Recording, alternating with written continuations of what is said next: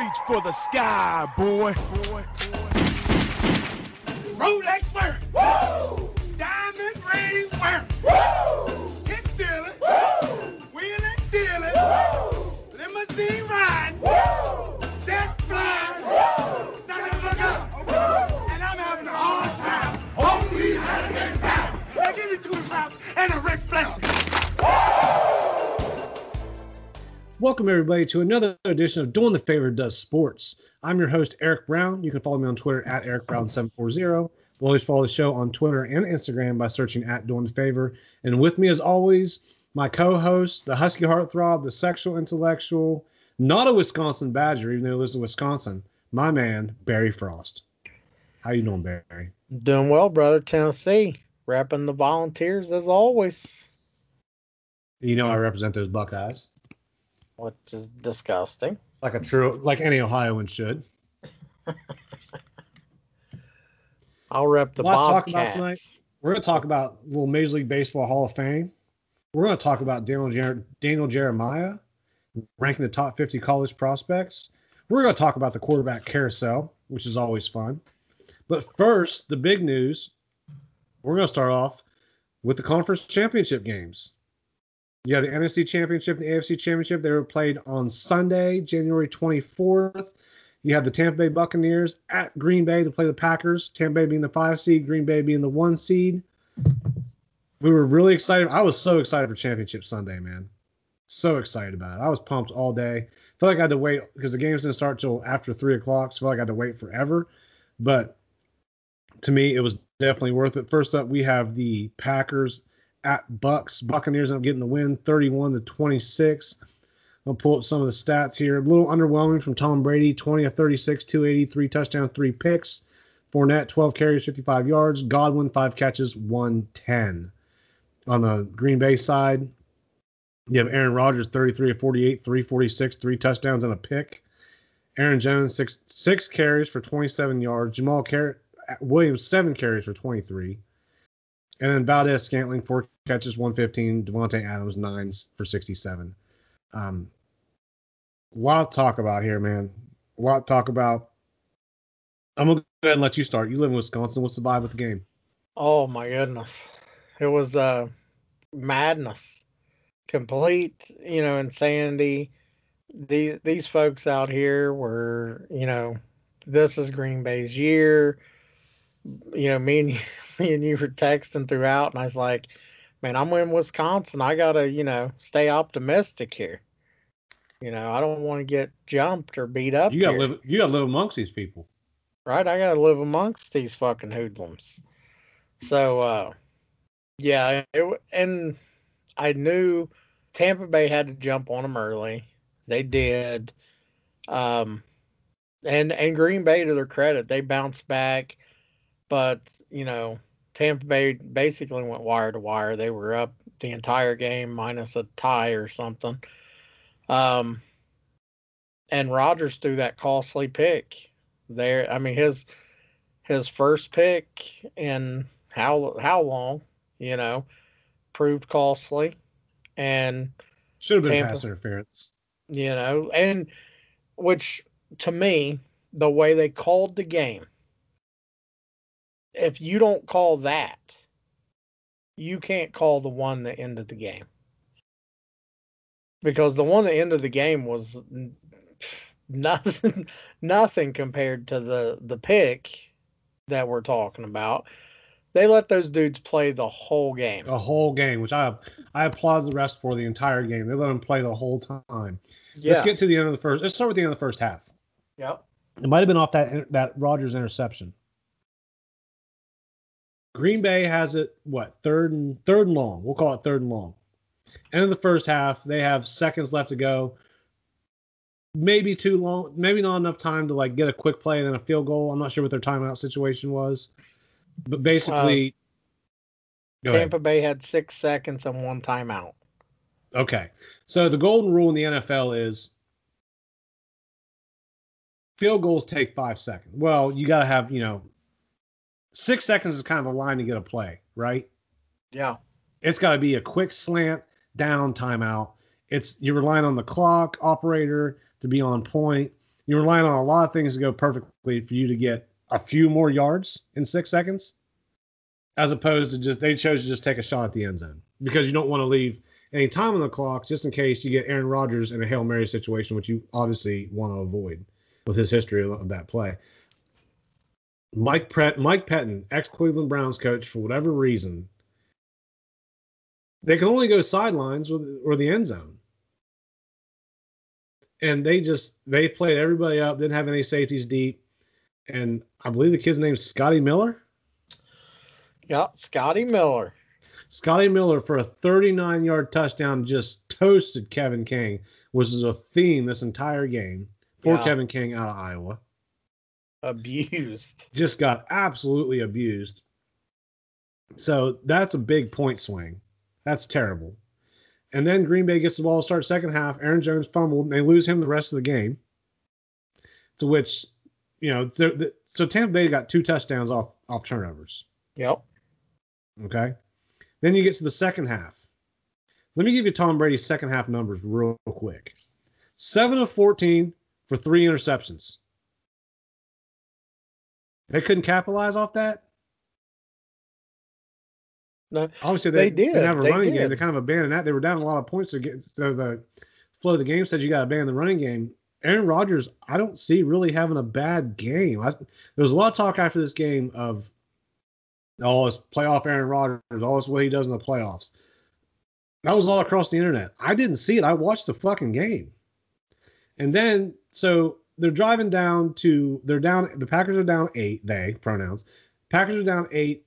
They drive down the field with a little over 2 minutes left, and they get a goal-to-go situation, can't gain any yards, so they're sitting at 4th and 8. Now, on 3rd and 8, I really thought, now if you remember the play I'm talking about, where Aaron Rodgers kind of dips out of the pocket, he had so much grass to his right. Yeah, and he forced it back to Adams. He forced it back across his body to Devontae Adams in double coverage that almost got picked. Yep. I feel like that if he gains 3 yards there, the decision, which I thought the decision was fairly easy anyway, but obviously not easy enough for Matt LaFleur. I feel like 4th and 5, you go for it. Easy. No questions asked. 4th and 8, I still go for it. He chose to kick a field goal and give the ball back to make it 31-26 and give the ball back to Tom Brady with 2 minutes left. Count on your defense to get a stop. Now they've generated a lot of turnovers in the second half, but not so much as far as like 3 and outs. My thought process was you go for it on 4th down. Instead of kick the field goal, you don't get it. Worst case scenario, Tampa Bay is still inside the 10. You stuff them. You get the ball back around the 50. Mm-hmm. Nope. They kick the field goal, kick it off, and then count on their defense, which is something the Packers have not been able to do all year long. Instead of see if their Hall of Fame quarterback, one of the best of all time, top 10 quarterback in the history of this league, can make a play. They took the ball out of the Hall of Famer's hands and put the game in the defense's hands. I thought that was egregious at best. No, what they did was, and my thing is, do you want to give the ball back to the Bucs with 2 minutes left and pray for a stop, or do you give Aaron Rodgers one more throw from the 8-yard line to try to tie the game, to score and then, go for 2 and count try on to a tie the 2-point game conversion up. too, by the way. There's no difference between 6 points and 3 points right there. Right. Because it comes down to the 2-point conversion. Right. No. So if they get the ball back, not at midfield, probably on your side of the field after a kickoff, you still got to go the length of the field, pretty much. Right. You got to get the ball in the end zone with, a minute left? Yeah. I know Aaron Rodgers. If you trust Aaron Rodgers in that situation, why don't you trust him at 4th and 8? Yeah, and like you said, is you take the ball out of your Hall of Fame quarterback's hands. Well, you're putting it in another fucking Hall of Fame quarterback's hands. The greatest of all time. Yeah, and you think there's number 1 on the list of the top 10 list I just gave you. Yeah, there's no that ball ain't touching the air. It's getting handed off. He's gonna make you use your timeouts, and then, like I said, he throws that that pass, and they call pass interference, and that's the ball game. And that pass interference, I thought it was a pass interference. He pulled the undershirt. I don't think it impeded the receiver as much as what you would think by looking at the frozen still frame picture. Right. You know what I mean? It wasn't to where, Murphy Bunting grabbed Lazard's shoulder and pulled him back. To where Kevin King was just getting toasted like he has been all game and just reached for anything. Yeah, and that's the thing is, if you were calling it ticky-tack, touchy the whole game and you make that call, fine, nobody can say nothing. Yeah, you can't pick and choose you can't pick and choose with spots in the game when you're going to blow the whistle or when you're going to throw the flag. And especially with the NFC Championship on the line, to me, the referees played a big role in Brady getting to his 10th Super Bowl. Again. And how quickly can things change in the NFL, by the way? Going into the game on Sunday, we're talking about MVP Aaron Rodgers leading the Packers to a Super Bowl. Then after the game, his future's all of a sudden unclear. He by his standards, he's underpaid. Yeah, and I know that sounds crazy to say, but quarterbacks are making close to $40 million now. Right, and the crazy thing is, he probably is. He's outperformed his contracts. There's talks of him wanting a contract extension. They drafted Jordan Love in the first round last year. We all know what that means for 37-year-old quarterbacks. Well, he ain't your, 37-year. And Matt LaFleur's even said, Rodgers has to come back. I don't think, like I said, I don't think Rodgers will go anywhere. These motherfuckers will riot if they get rid of Aaron Rodgers and throw in Jordan Love. Aaron Rodgers probably just had the best season of his career without winning the Super Bowl. Yeah. He also did not show up on the injury report one time all season and did not miss any practices. So right now, the guy's a picture of health, top of his game in the league where quarterbacks don't get touched like they used to. I mean, we'll talk about the quarterback carousel later. Yeah. But there is teams all over the league that would sell the farm to get Aaron Rodgers. Absolutely. And on the flip side, and another thing too, what makes Aaron Rodgers' case in this situation probably gives him leverage. Look what Tom Brady just did. Yep. Motherfucker picked a random NFL team and was like, hey, y'all want to go to the Super Bowl? and can I bring my buddies? Can I bring a couple people with me? And they built that team around Tom Brady. Yep, his strengths and what he does well. And then you got the Packers, who last year lost the NFC Championship game and used a first-round pick on a quarterback. That's just it's mind-boggling. So you have your Aaron Rodgers. The team drafted a first-round quarterback, so they probably don't, in your eyes, might not be here. And the quarterback, the coach, doesn't completely trust you because he took the ball out of your hands in the conference championship game near the goal line. And it backfired. Bad. And then Aaron Rodgers was unaware that was going to happen. And he, it's sounds like there's communication. I mean, we heard all week about how great the relationship was between LaFleur and Rodgers, and all of a sudden that fell apart so goddamn quick. Yeah, and like you said, everybody was talking about how, Aaron Rodgers, here they go. This is their year. They're going to Super Bowl. He beats Brady. All that, except for, one guy on this show. I thought the worst coaching decision in the game was going to be made by Mike Pettin in the first half. Matt LaFleur said, no. Hold my beer. Hold my beer. But you have Tom Brady in for his 10th Super Bowl in 21 seasons. That is... Listen, I'm a Ohio State fan through and through. Brady went to Michigan. I can't even hate anymore. It's astonishing. I'm a fan of a Browns team, and you guys all heard how ecstatic I was that we just made the playoffs and won a playoff game. This motherfucker's going to his 10th Super Bowl. That's insane, man. Absolutely insane.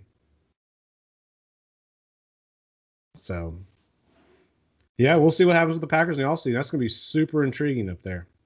What was our picks on that one? You picked the Bucks. I picked the Packers. That's right. Next up, we have the Bills at Chiefs. This game is not as exciting to talk about. I picked the Bills. You picked the Chiefs. There was thoughts that Mahomes might not play. He got cleared, I believe, the previous Wednesday or Thursday.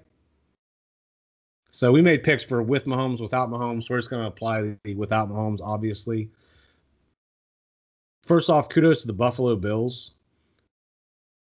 I thought they came out. They came down the field. They kicked a field goal. Kansas City punted. Then Buffalo punted. Then Buffalo scored another touchdown. Buffalo was up 10-0. Yeah, You know, 9-0. They missed that. 9-0. They missed a field goal. You're right. After Mecole Hardman fumbled that punt near the goal line, gave Buffalo a really short field. Then Kansas City touchdown. Buffalo punt. Kansas City touchdown. Buffalo punt. Kansas City touchdown. Buffalo field goal. End of half. Kansas City field goal. Buffalo field goal. Kansas City touchdown. Buffalo interception. Kansas City touchdown. Buffalo touchdown. Buffalo field goal. I see way too many field goals on the Buffalo side. Yeah, you ain't beating Kansas City with field goals. Like you said, hell, they're down 9-0, and I was sitting there watching the game. I was like, it's just like last year. They got to be down 10, 14, and then they'll be like, oh, okay, we'll play now. Mm-hmm. And then they run off 21, 24 points, and that's just insane that they have Josh, go ahead. I'm sorry. I was just saying that they have the fucking talent to do. I mean, it's like they turn it on when they want to, and they turn it off when they want to. Josh Allen came back to earth a little bit. He was 28 of 48 for 287, 2 touchdowns and a pick. He also led them in rushing, 7 carries for 88 yards. We talked about that being a concern for them. Cole Beasley, who was playing on a broken fibula, by the way, 7 catches for 88 yards. Just Stephon Diggs, 6 catches for 77. On the Chiefs side, Mahomes, 29 of 38, 325, 3 touchdowns. Darrell Williams ran the ball 13 times for 52 yards. Hardman had a carry for 50. Tyreek Hill, 9 catches for 172.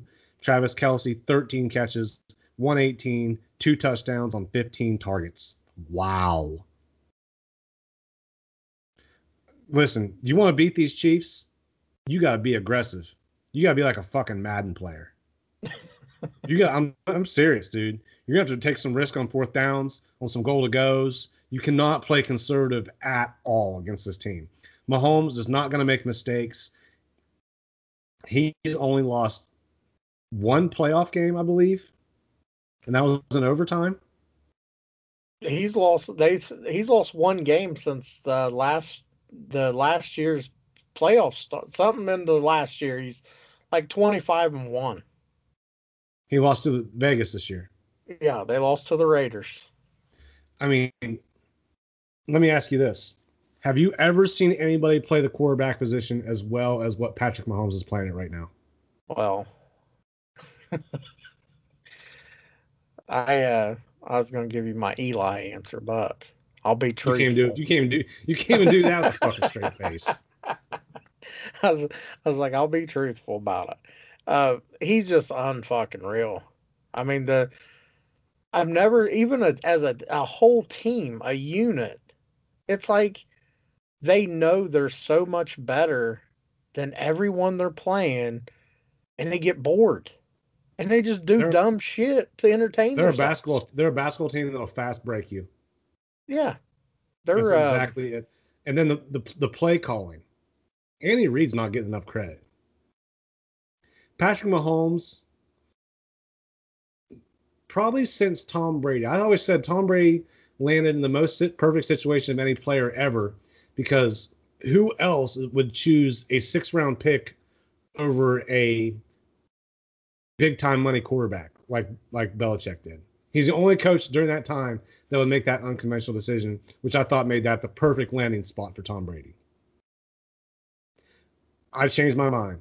Patrick Mahomes landed in the most perfect situation I've ever seen. Kelsey and Hill and Watkins and those dudes, they've been there. They played with Alex Smith. They've been there. And you put in Patrick Mahomes, it's a whole new team. He has unlimited arm. He can throw the ball to any blade of grass on the field. He has the fastest player in the NFL, and he has the best play caller in the NFL. Their use of misdirections and motions and killing people, Tyreek Hill in that deep crossing route, is unstoppable. Travis Kelce can beat corners. He runs routes like a receiver, catches like a receiver, and the size of a tight end. He's representing the Cincinnati Bearcats. Right? Representing Cleveland. Go ahead. But I think when they get out there, I mean, that's the mismatch is Kelce. Because, you can, fucking double, triple team Tyreek Hill, so hoping that he can't beat you deep. But then you can't, there's nobody that's guarding Kelce as a linebacker. I mean, he, like you said, he's beating corners. So a linebacker can't guard him. One of the frustrating things, I was rooting for Buffalo. In the previous week, I was rooting for the Browns. Yeah. So I watched the Chiefs really close for 2 weeks. And the most frustrating thing is, every time Mahomes throws the ball, first off, he has no pressure because you can't blitz the guy. Because his numbers against the blitz are astronomical. He knows where his hot routes are. He knows the offense. He knows what everybody on the field's doing.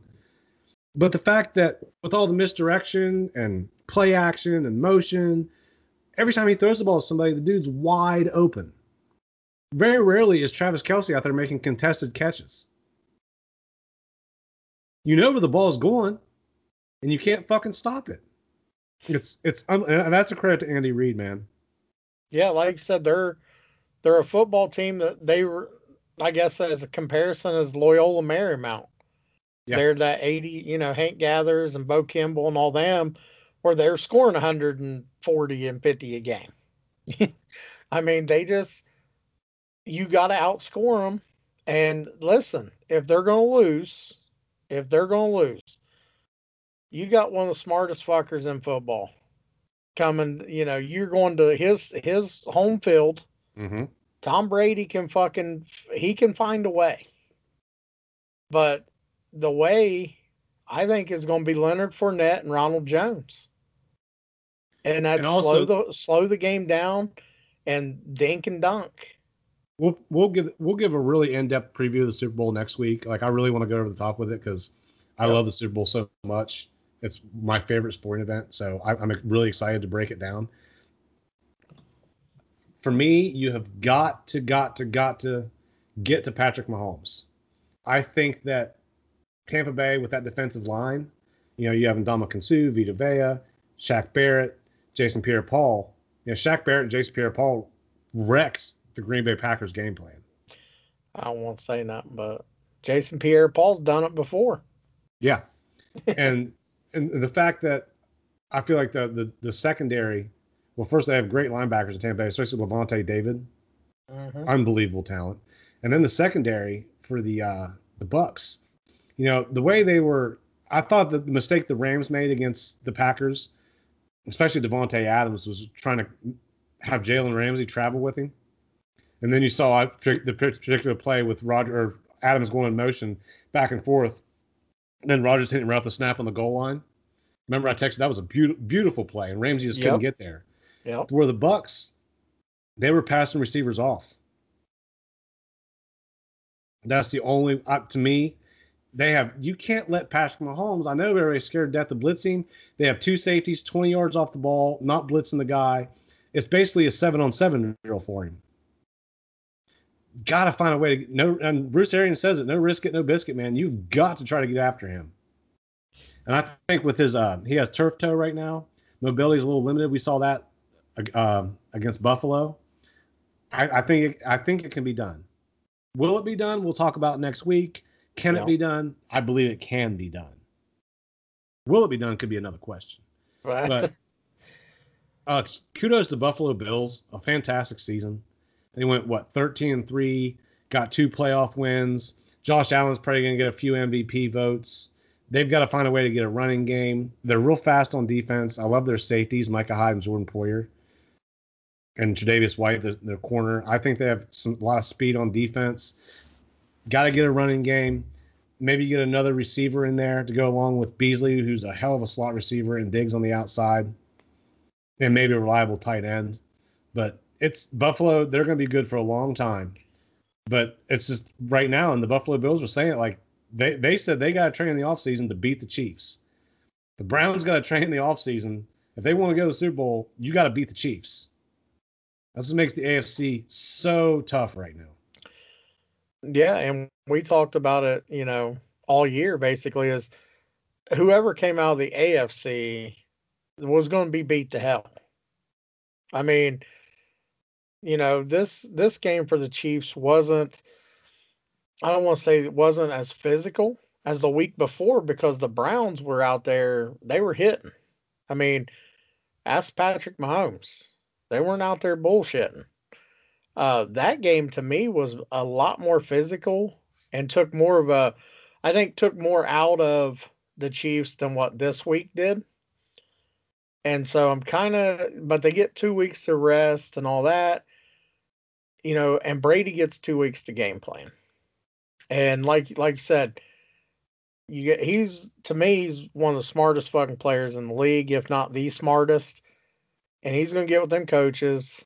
They're going to try to devise a game plan that no one's tried yet on the Chiefs. Like I said, whatever they come out in, I won't be shocked if it happens. But like I said, we'll talk about it, next week on the show when we preview it, and I'll give some more thoughts on that. So. And I thought the Browns, as crazy as it sounds, had the best chance to beat the Chiefs with Mahomes going down. They did, and that's the Bills fans were praying. And that's nobody wants to see these motherfuckers roll into town. No. No, I saw the way the playoff bracket shook out. I was like, ugh.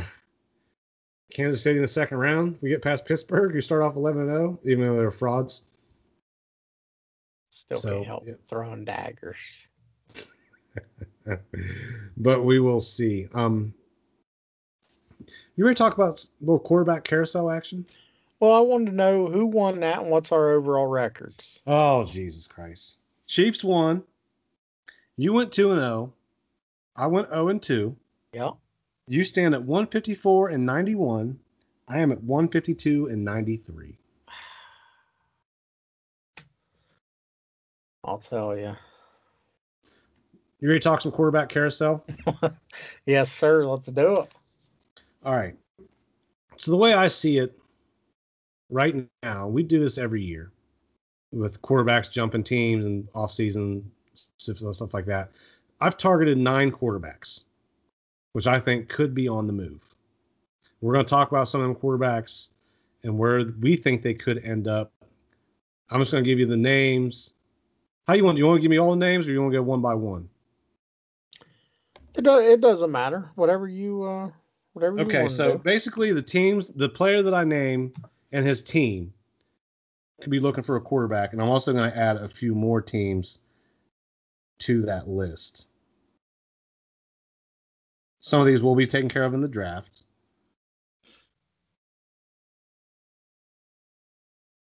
So, first off, we have Jacoby Brissett. Jacoby Brissett started for the Colts all 16 games in 2019. Last year, he backed up Phillip Rivers. Phillip Rivers retired. A lot of teams looking for quarterbacks here, Barry. I'm just going to name some real quick on top of the Colts we just named. So you're looking at the Colts, Steelers, Jets, Panthers, 49ers, Patriots. I could say Jags, but they're going to draft Trevor Lawrence. So put an asterisk by them. Jacoby Brissett, you know what? I honestly think this seems like a New England signing to me. Familiar with the culture, was drafted there, played well when Brady was out with the Deflategate for them, also played well for the Colts in 2019, and ran a lot of short yardage and Hail Mary and deep throws and stuff like that for him as well. I think unless Belichick either goes to the draft or makes a big free agent splash, I think this could be a nice affordable option for the Patriots. It could be.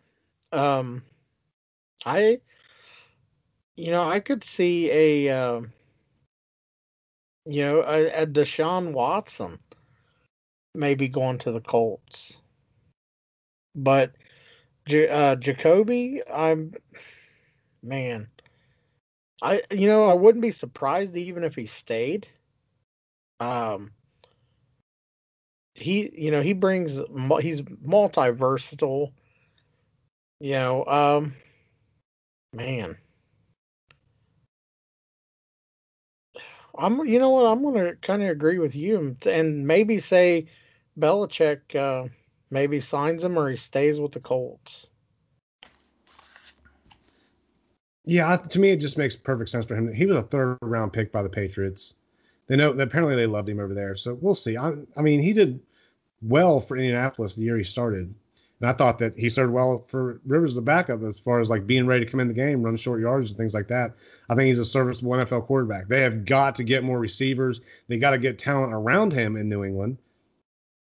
I don't think he's a guy that's going to go out there and win a game by himself, but to me, he's a serviceable guy that won't lose you a game either. Next up, Ryan Fitzpatrick. Career journeyman, played on half the teams in the league. Start of the year as a starter for the Miami Dolphins. Got benched for Tua, which I thought was a mistake. I talked about that many times. Dolphins are going to be more than $23 million on the cap. To me, I love the idea of the veteran quarterback mentoring the rookie. So I'm going to go ahead and say Ryan Fitzpatrick stays. Or this could be a plug-and-play guy in Detroit, assuming, and they're going to trade Matt Stafford. Yeah, I was going to say I think Fitzpatrick stays just because Tua is right now he's that run first. Mm-hmm. And he takes a big shot and goes down early. Fitzpatrick, steps right in. So I think he stays. Yeah, I mean, to me, he's the perfect NFL backup because he's played so many years as a starter. He's not like a guy like Chase Daniel or a Colt McCoy or Blaine Gabbert or other guys who back up in the league who like basically failed as starters. And then they've been getting NFL contracts because they haven't been exposed by playing. Right. You know what I mean? So, yeah, to me, this is a guy that you would trust to have back there. Like, I always think Andy Dalton's a great NFL backup, which is a guy who we could add to this list easily. We're not going to talk about today. But the guy who you can trust to go in and play, he's seen defenses, he's experienced, you know how he's going to react, he's comfortable with how he's going to react. So guys get hired and fired with who they play at quarterback in the NFL. And I think that he's a real good insurance policy. Next up, we have Cam Newton. Cam spent all but one of his years with the Carolina Panthers, spent the last year with the New England Patriots. That was a bit of a bust, had a rough year. He also suffered from COVID, which could have added to those struggles. He had a lot of injuries in Carolina. Guy in his early 30s. Now, what makes this interesting is you have the Washington football team sitting out there without a quarterback. Ron Rivera, who coached Cam for most of his career in Carolina, and there's talks of Cam getting a 2-3 year deal in Washington, and that makes a lot of sense to me. Because Ron Rivera obviously wants to be able to trust his quarterback. Yeah, like you said, he wasn't even fucking with Haskins. He wants to trust his guy. Yeah, he wasn't putting up with any Haskins shit. And like you said, it's rare that for a coach to bring a player in of that stature that he used to coach and already have the rapport with him, kind of already has the system, and they don't have to start completely all over. So yeah, I think that's a good signing. Next up, don't have too much fun with this one, Barry. Dak Prescott. He gone. Dak, he's obviously coming off a devastating ankle injury. I've been saying all year, probably the only guy to ever have that kind of injury and make more money for himself. Wants that big contract. Dallas could franchise him, even though it would be fucking pricey, and they are having cap issues as it is. I do think Dallas will franchise him to see what he can do, and then next year he plays well. That's when he gets the contract. I've always thought the perfect fit for Dak for a team not named the Dallas Cowboys, which I think he's a perfect fit for.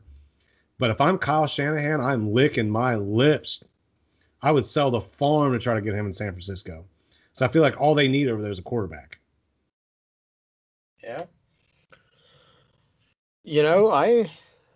But I think he gets the franchise tag from Dallas. I do think he does. As fun as it'd be for me to see him get the fuck out of town. I think Jerry Jones is bound and determined to sign him, so he'll probably still be there. Dude, there's teams in the NFL that spend years looking for franchise quarterbacks, and Dallas has one in the building. They do, but how's he going to come back on that? I mean, he said 100%. Well, they say there's a lot of shit people say. It's not like I got to see him play. It's not like he's Lamar. Wow, that's true. Too. It's not like he's running. Like Dak's a throw first quarterback. He's a pocket passer that so happens can move. Right. So to me, yeah, I just pay the guy. But what would you say to this? This is just a little dipsy doodle there down in that Texas area. Throw Deshaun Watson in for Dallas, and send Dak on his way. I do like Deshaun Watson better than Dak. I do think that it's not like a lot more because I really like Dak.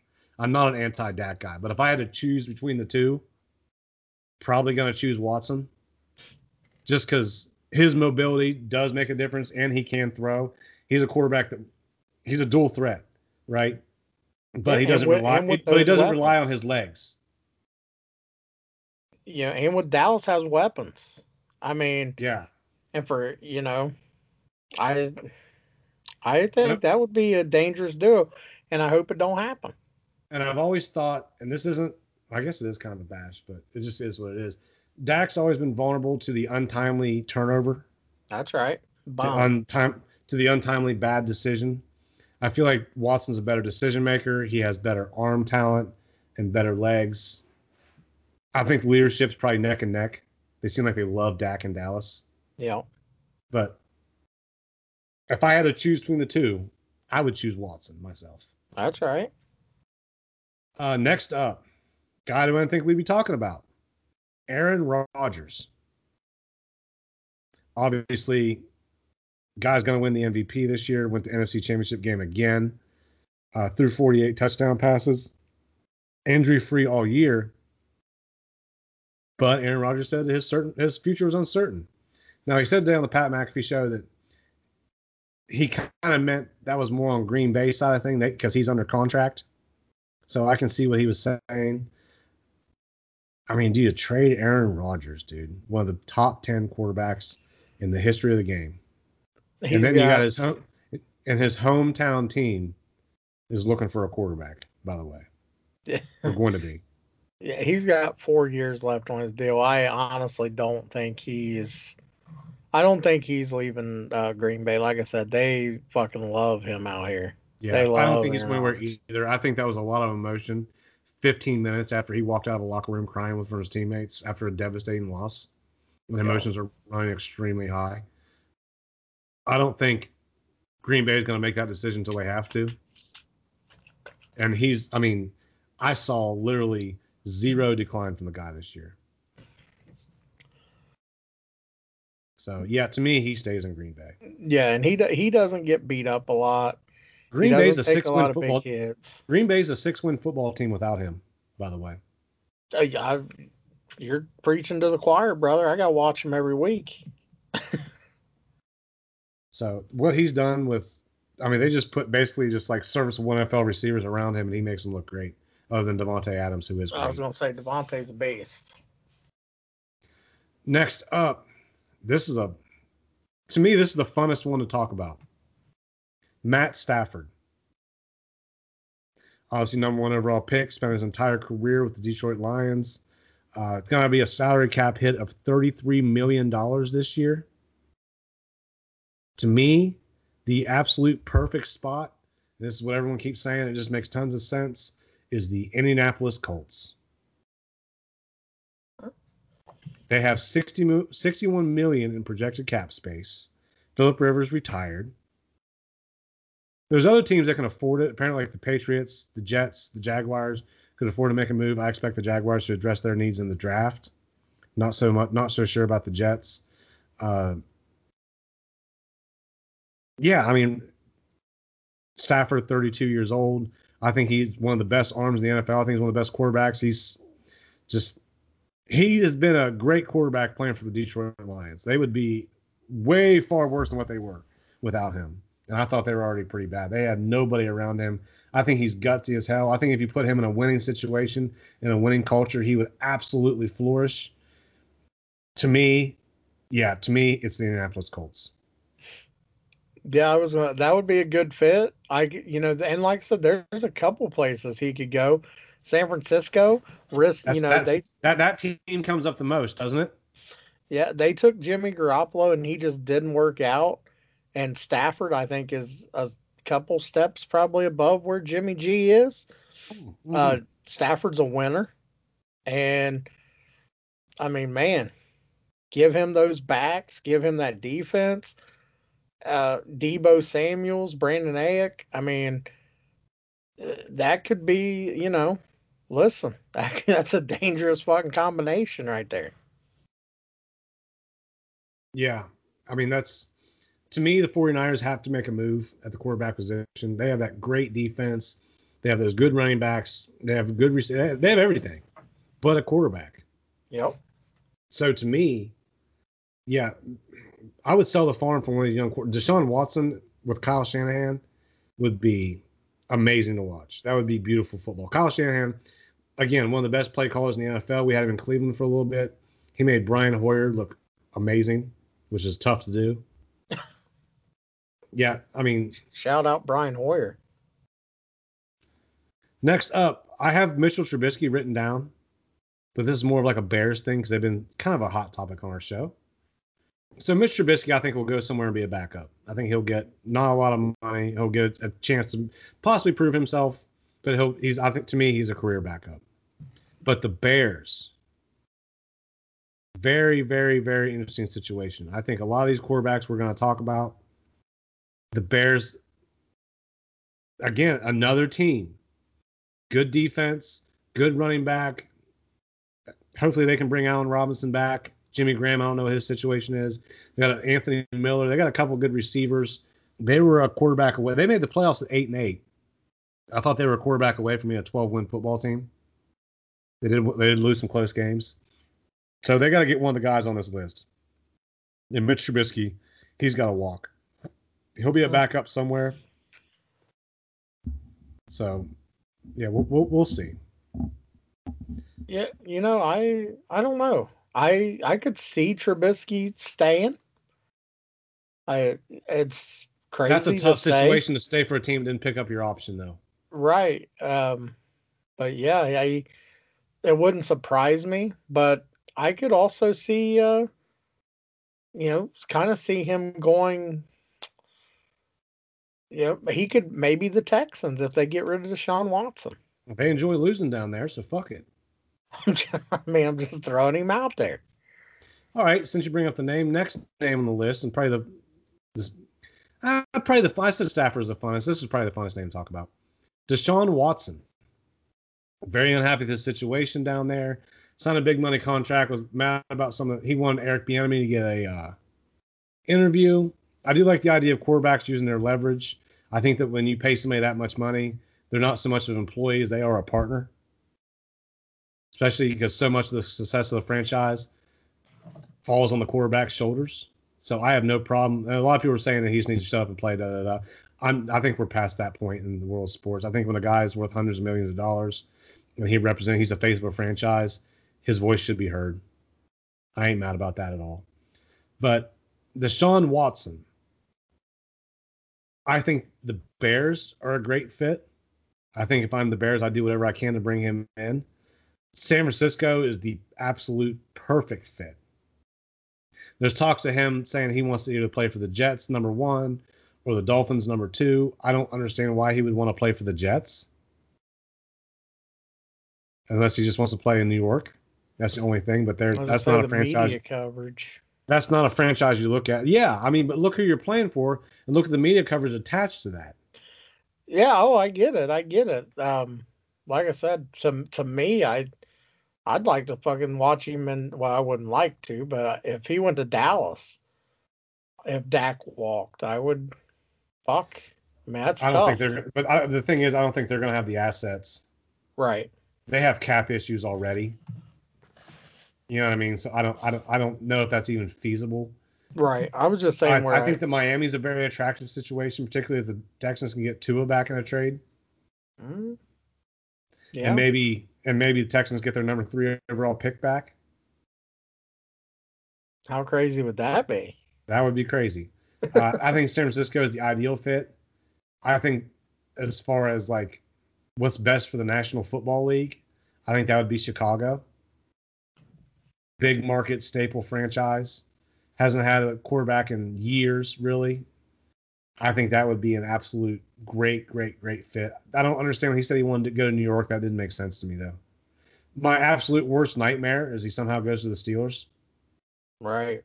That's my absolute fucking nightmare, just as a Browns fan. I still wonder what the Steelers are going to do with the quarterback position. I think they'll bring Ben back. I think that'll be a mistake. But, yeah, to me, I'm going to go ahead and say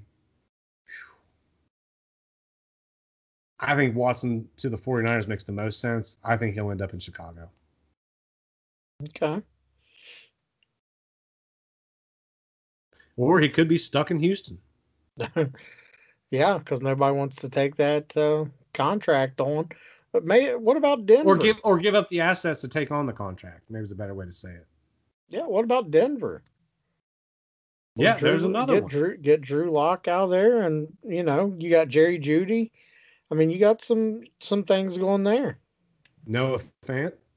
Yeah. Yeah, I mean, Denver's also that's another attractive spot. I don't hate it. With a new GM coming in, obviously, but Elway's still like gonna be pseudo in charge. But with a new GM coming in, I mean, you never know.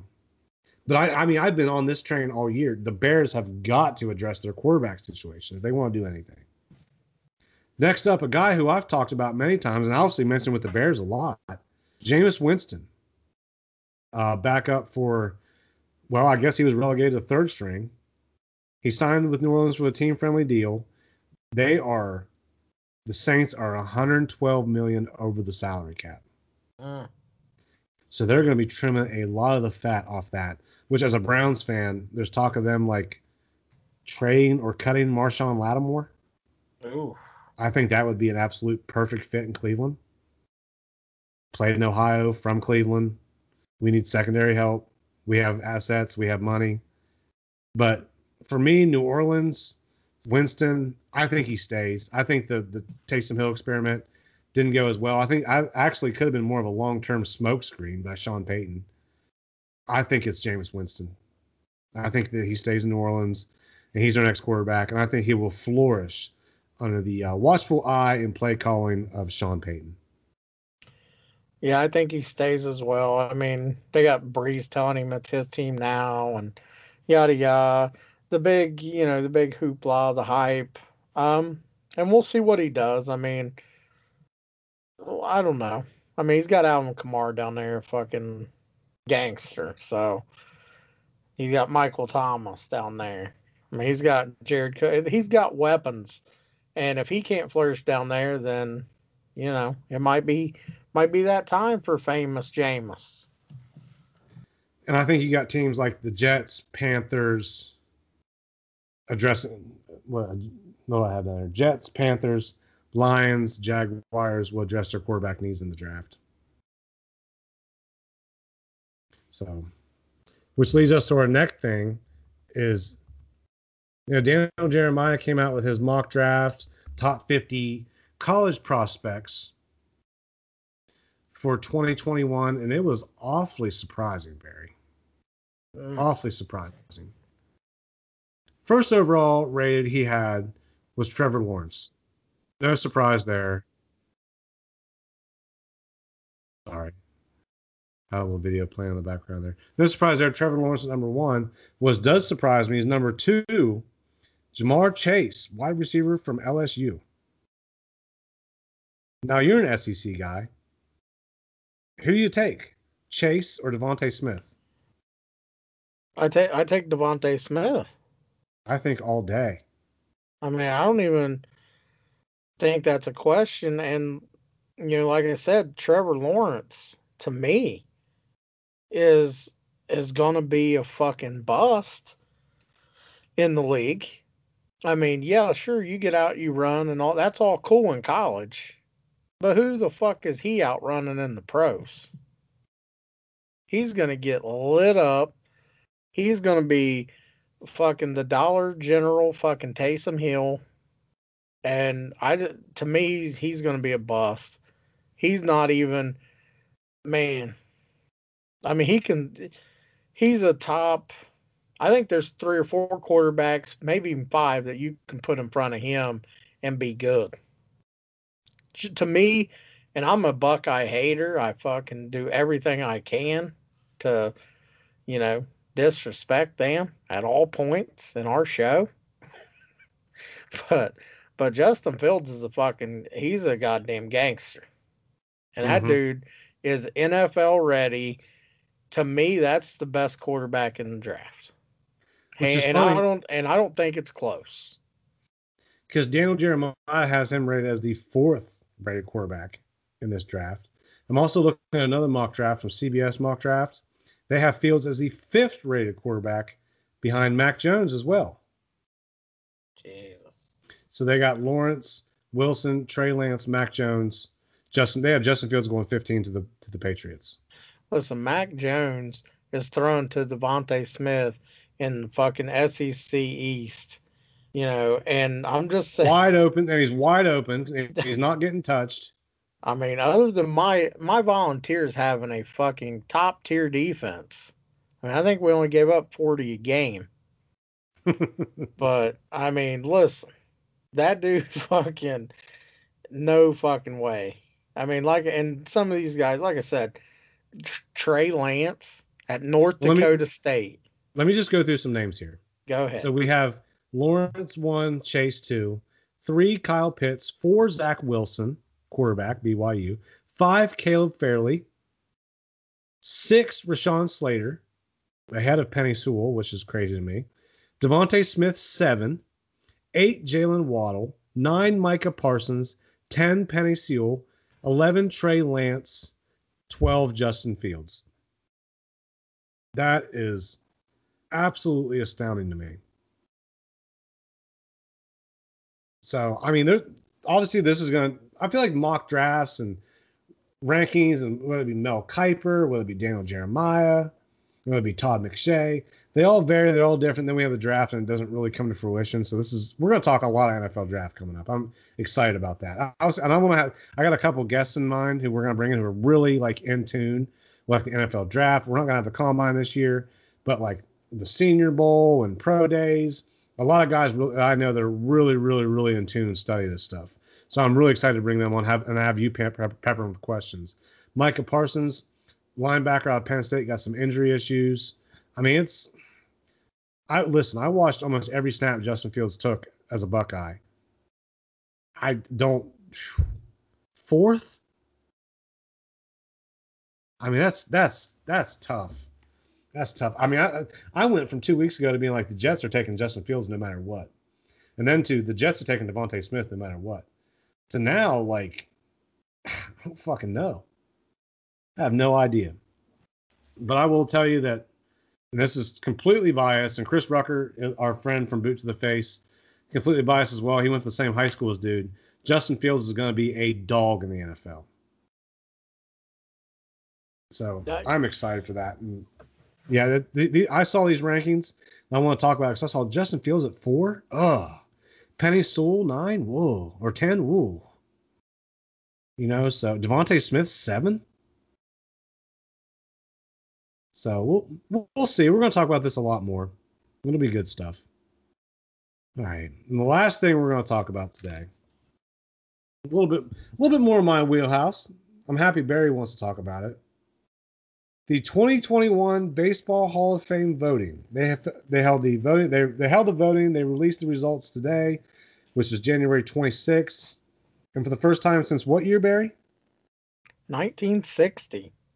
Not a single player received the 75% threshold to be elected to the Baseball Hall of Fame. Curt Schilling received 71.1, Barry Bonds 61.8, Roger Clemens 61.6, Scott Rowland 52.9, Owen Vizquel 49.1.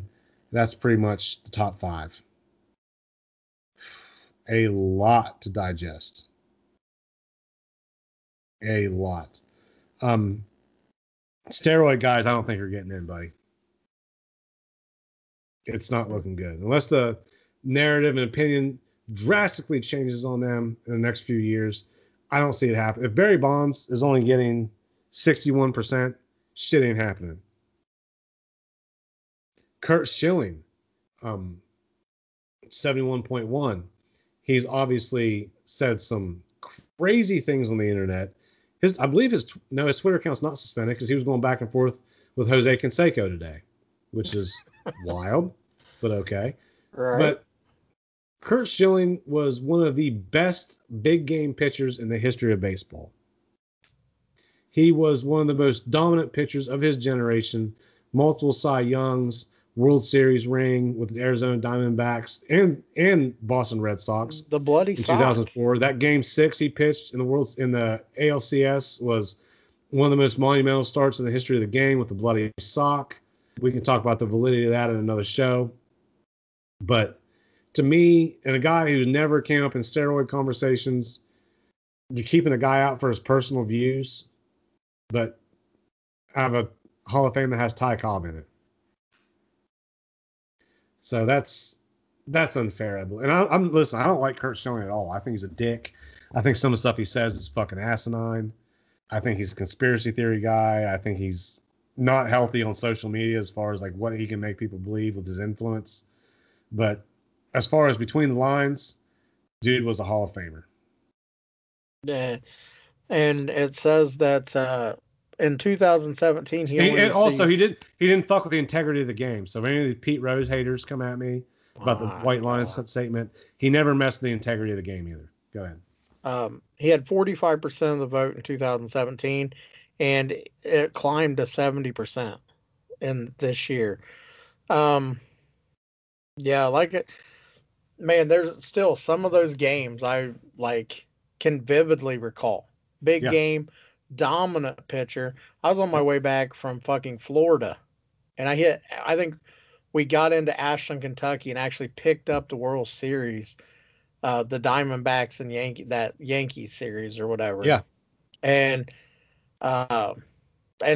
just listening to that, and the Diamondbacks, they ran out Randy Johnson and Curt Schilling. Randy Johnson, Curt Schilling, and you were fucked. Fucked. I mean, there was nothing. You couldn't do anything because you're like, look, they're pitching at least 4 or 5 of these 7 games, whatever it goes to. In the game 7, they start Schilling and then bring out Randy Johnson out of the bullpen. Right. What the fuck are you going to do? What are you going to do? What are you supposed to do? And then was it little Craig Counsell? Craig Counsell, sort of Luis Gonzalez, Reggie Sanders on that team. Yeah, that was a really good team. Yeah, the little bloop that won it. That was Luis Gonzalez. Well, yeah. So, I mean. 50 home runs that year. Ass was a pincushion, but go ahead. I mean, a true legend of the game. He don't pay for a beer down in Arizona. He should he? But I mean, and then like you said, you got that Red Sox team that he was on. Fucking, I mean, look who they ran out. I mean, him, Pedro. I mean, just dominant fucking pitching. And in the midst of all that, I just said, you got Barry Bonds, who them motherfuckers didn't want to see. they didn't want to see Barry Bonds come up to the plate because he didn't give a fuck about none of them, and he was going to hit a home run and just keep shrugging his shoulders when they asked him if he's doing steroids. Barry Bonds was the most and I'm sorry for Ken Griffey Jr. fans. I'm sorry for Mike Trout fans. Don't even say it. I'm going to make Ted Williams fans mad here too. Barry Bonds was the best hitter to ever walk the face of the earth. No doubt about it. When I saw Buck Showalter intentionally walk the man with the bases loaded with a 2-run lead, I knew that was the most dominant hitter to ever walk the face of the earth. You couldn't pitch to the man. Now, say what you want about steroids. Say what I don't give a fuck. That dude, you couldn't pitch to him. No. At all. And he was getting intentionally walked like that before he took steroids. I think it was Greg Maddux that said, he was the easiest person to pitch to. And they said, what do you mean? He goes, because you just walk him if it mattered. I mean, you don't pitch to him. If it matters, you don't pitch to him. And that's what he was saying was you just walk him. If you ever want to see a dominant hitting performance, go back to the World Series against the Anaheim Angels. And the Angels pitchers, God bless them, they would have these 3-4 run leads. And the competitor in them would want to challenge Barry Bonds. And that would be a mistake every time. 5 home runs, like 450 average. Absolutely insane. The most dominant player in the series. The most dominant player I've ever seen. The only thing you could ever knock Barry Bonds on ever was maybe his arm in left field. Everything else was Hall of Fame worthy. And it just sucks that he did what he did and it changed people's view. Because I thought that prior to 1999, just his performance in the 90s alone, he was already a first ballot Hall of Famer. Yeah. You're talking 40-40, 30-50s, multiple MVPs, gold gloves, everything but a World Series ring. So it's a shame. Roger Clemens, another big game dominant pitcher. Piece of shit. My but God. Dominant pitcher, multiple Cy Youngs, clear-cut steroid guy. But I mean, it is what it is, man. It really sucks. I thought Omar Vizquel getting 5th behind Scott Rowland, not even getting 50% was a bit criminal. I know that's probably the homer in me. And listen, to me, I don't give a fuck who it is. Defensive player. There ain't a motherfucker that I'm taking over his glove in the field that I've seen since Ozzie. But Ozzie was flashy, blah, blah, blah. If you hit the fucking ball to Omar Vizquel, you were out. That was I'll send you a video later. But some of the most beautiful baseball you'll ever see is when the Indians had Omar Vizquel at short and Robbie Alomar at second. That was just, those dudes turned double plays without even using their gloves. And that's not an exaggeration.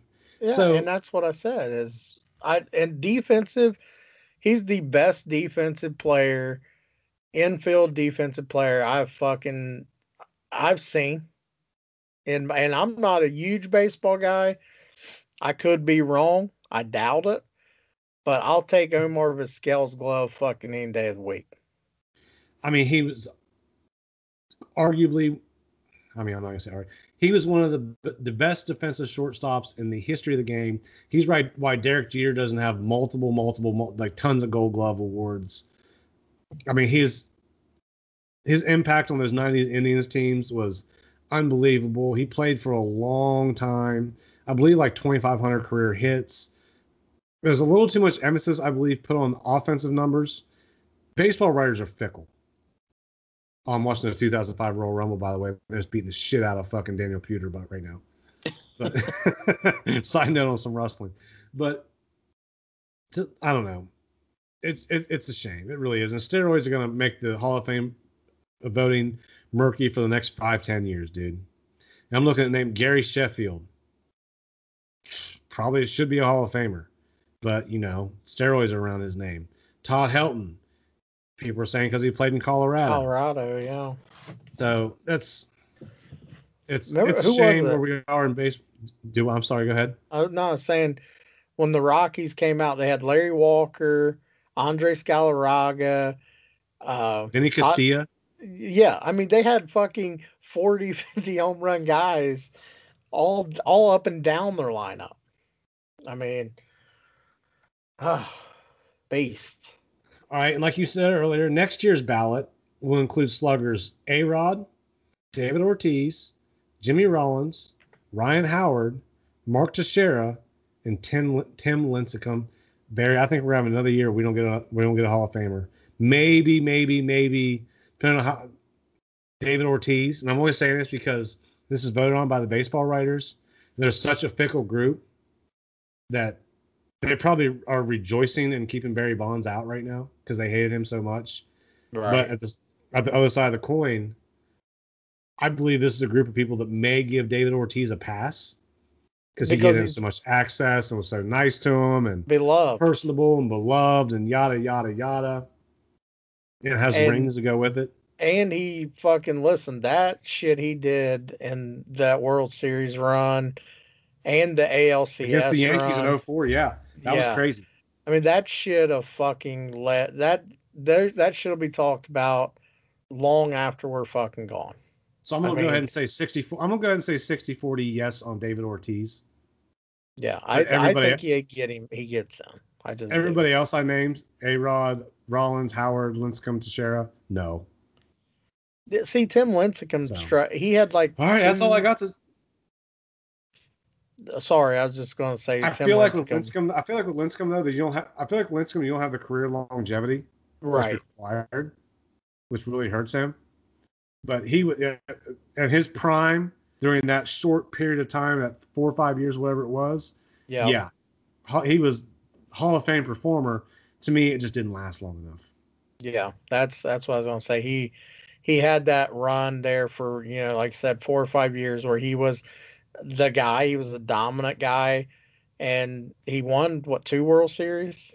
They won 2 World Series, but he wasn't really as impactful in the World Series teams as he was before. Right. So yeah, I mean, but I got a lot of stories on Tim Lincecum. And I'm sure Jeff Toon from Fully Posable does as well. He was a freakish talent. Unfortunately, he just didn't have the body to match it. Yeah. And man, I think that was a good baseball talk. I enjoyed that.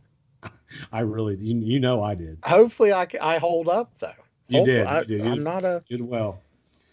All right. You got anything else? That's it, brother. That's it. Send us home, bro. All right, man. Again, thank everybody for listening to DTF Does Sports. This is kind of something new. We started there a couple months ago leading into the playoffs and the regular season. And it just, the fan following has kind of caught on, taken off. People love it. And we love doing it. And, if you guys have any suggestions or anything like that, email us, get a hold of us. We're on Twitter, @BFrost28 is mine. Eric, drop the credentials, sir. You can follow me on Twitter @EricBrown740, but of course, always follow the show on Twitter and Instagram by searching @DoingTheFavorite. Wherever you get your podcasts, Podbean, Spotify, Google Play, iTunes, rate, review, subscribe. We really appreciate it. We do 2 shows a week. We do a wrestling and wrestling merchandise show. We call it Figs and Merch, and we also do a sports show. So thank you, everyone that supports us. Thank you for the downloads. They've been great. We've had great months, and let's keep it going. Absolutely. Thank you guys again. Have a great day. Good night, and God bless. Yeah. Peace.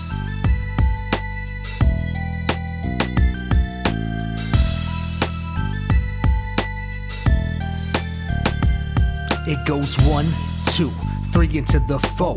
Eric, I bury her up with DTF, and that's for sure. If you don't come correct, you get your ass fold. So take a minute and chill until the next episode. Doing the favor, always bringing the heat. That's why Barry got your girl doing legwork in the sheets. My dude Eric holding down for the streets. Them Ohio players got their ears to the beat. Gotta say that we appreciate the time, whether you're on the job or trying to unwind. Just a few more days until we're back live. will be your lifeline. I know you feel me on the mic with the flavor. Let it marinate in something to savor. We ball so hard, this is a layup. Until the next time, doing the favor. Yeah, doing the favor. Doing the favor. Doing the favor. Until next time, doing the favor.